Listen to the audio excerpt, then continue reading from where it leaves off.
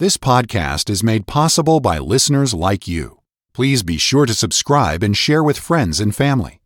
To help support this ministry, please visit walkwiththeking.org/donate. Thank you for listening. All right, thank you very much. And hello again, radio friends. How in the world are you? You doing all right? Oh, I'm fine. I feel great. I have no complaints whatsoever.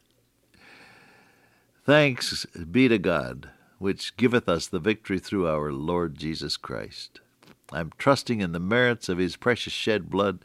I'm taking by faith the righteousness that He offers me, and I'm breathing every breath in the knowledge that God's keeping me alive for a reason, and here I am to share with you some precious things from the Word of God. This is your good friend Bob Cook, and I'm grateful for the privilege, believe me, that is afforded through these many radio stations of sharing the Word of God. Our Lord Jesus prayed, in His prayer, He said, I want them all to be one. And you and I were talking about that oneness, weren't we? And Paul said in Philippians 2, verse 2, that ye be like-minded, having the same love, being of one accord and of one mind. We got as far as that phrase, of one accord. Sum sukoi is the Greek word for it. The same soul. The same soul. Now, has Jesus done anything to the soulish part of your life? See, it's nobody's business but yours and God's. I don't mean to pry. You know that. But I want us to face that question. What do I enjoy? What really, as the kids used to say, sends me? What is it that I really like? That I really enjoy, so far as, this is not talking about mental cogitation now, but things that just bless you on a soulish basis. Music, art, culture, so on and so on. Now, is it wrong to enjoy the great musical classics, the operas, the symphonies, the concerts, the paintings, the art museums? Is it wrong to enjoy athletics? The football, the baseball, the tennis, the basketball, the wrestling, the track, all the Olympic sports. Is it wrong really to enjoy that and to get excited about it? No. Paul used athletic illustrations all through his letters. He was interested in athletics. He talked about boxing. So fight I not as one who's shadow boxing. He talked about running the race, run the race, shed the weights and run the race. He talked about being in the arena like the gladiators. Yeah, he was interested in sports. Anything wrong with that? No. Well then, Bob Cook, what's the point of all this? The point is that your enjoyment of soulish things should be always under the lordship of the Lord Jesus Christ. And there are some things that please your soul that don't please God. You know what they are. And you want to stay away from them. But there are other things that you can appreciate. The beauty of a fall day with nature putting on her finest color show. The still sacred beauty of the dawning. The soul-satisfying beauty of a lovely sunset. The song of a solitary song sparrow someplace out in the outdoors. There are a lot of things in this old world that can just lift your soul.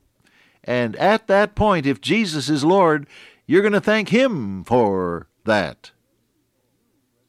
He and you are going to share the beauties of that which has stimulated your psyche, your soul. Learn to share the little enjoyments of life with Jesus. Walking with God is not just going to church on Sunday and memorizing verses and conforming to a certain code of conduct. Walking with Jesus means sharing all of life with Him, including all those little enjoyments and, I may say, irritations. There are a lot of things that you have to do in a day that you don't enjoy doing. You got a little baby at your house, and every now and again that little chassis needs a removable seat cover. And I'm sure, Mother, that you don't say when nature calls, "Oh, goody, I have the privilege of changing that diaper." Sometimes you say, "Oh no, not again," don't you?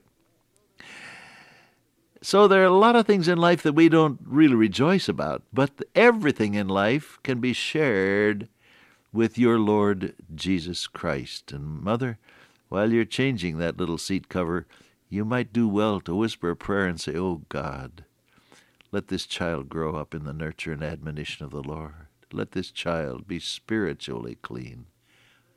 Yeah? Do some praying while you're performing life's little drudgeries. Good idea? Yeah. So all of this grew out of the question of what happens to your soul when you get saved. Jesus wants to be Lord not only of your spirit, not only of your mind, not only of your will, but Jesus wants to be Lord of your feelings. As a matter of fact, Paul telegraphs that thought in the first verse of Philippians 2. He says, if there's any consolation in Christ, that's soulish, feelings. If any comfort of love, that has to do with your feelings. If any fellowship of the Spirit, and that has to do with your feelings. If any compassion and mercies, and that has to do with your feelings. Jesus wants to be Lord of your feelings. Let Him be. Now, of course, I'm talking to somebody right now who has the blues. You are so down that you just have to reach up to touch bottom, don't you? And you're saying to yourself, Cook doesn't understand. Oh, anything I hate, there's somebody that's so cheerful and he doesn't know how bad I feel. I know. You're down and you feel bad. Maybe you're angry because someone has hurt you deeply. Or maybe you're confused because someone has disappointed you. I don't know how you feel today, beloved. I only know this. Jesus wants to be Lord of your feelings. Turn them over to Him. Turn how you feel this minute over to Jesus. You know why I'm asking you to do that? The Bible says we have a high priest who can be touched with the feeling of our infirmities. He was in all points tested like as we are, yet without sin. He knows how you feel, beloved. Turn your feelings over to Him and let Him give you that blessed lift of divine reassurance and comfort and joy that comes when Jesus speaks peace to your heart. Well, somebody needed that. Whoever it was, bless your heart. All right, we're talking about the same soul being of one accord, sum sukoi, same psyche, joint soul, your soul one with Jesus. And then he says, of one mind. Now, he started with a concept having to do with the mind. Fulfill my joy that you be of the same mind. But then he ends up with that same concept, just a little different setup. Of one accord, of one mind. If you feel the same way about things, you are going to act the same way. Right? Let me give you a very simple illustration. You are in a building, and someone says the building is on fire, and you hear the fire alarm go off. Now, you are an individual human being. There are other individual human beings around you. But you all feel the same way about a building on fire. What is it? I want to get out of here. And so you all go toward the exit as quickly as you can. Doesn't matter about your political configuration, doesn't matter about what the color of your hair is or the style of your dress. or the background of your education, you have the same feeling about something important and you act on it. You follow me? Now this, I think, is what God is asking of you and of me. Eternal matters are dreadfully important. Eternal matters, eternal truths, eternal issues, sin and salvation, holiness and righteousness, and evangelism, and compassion and love.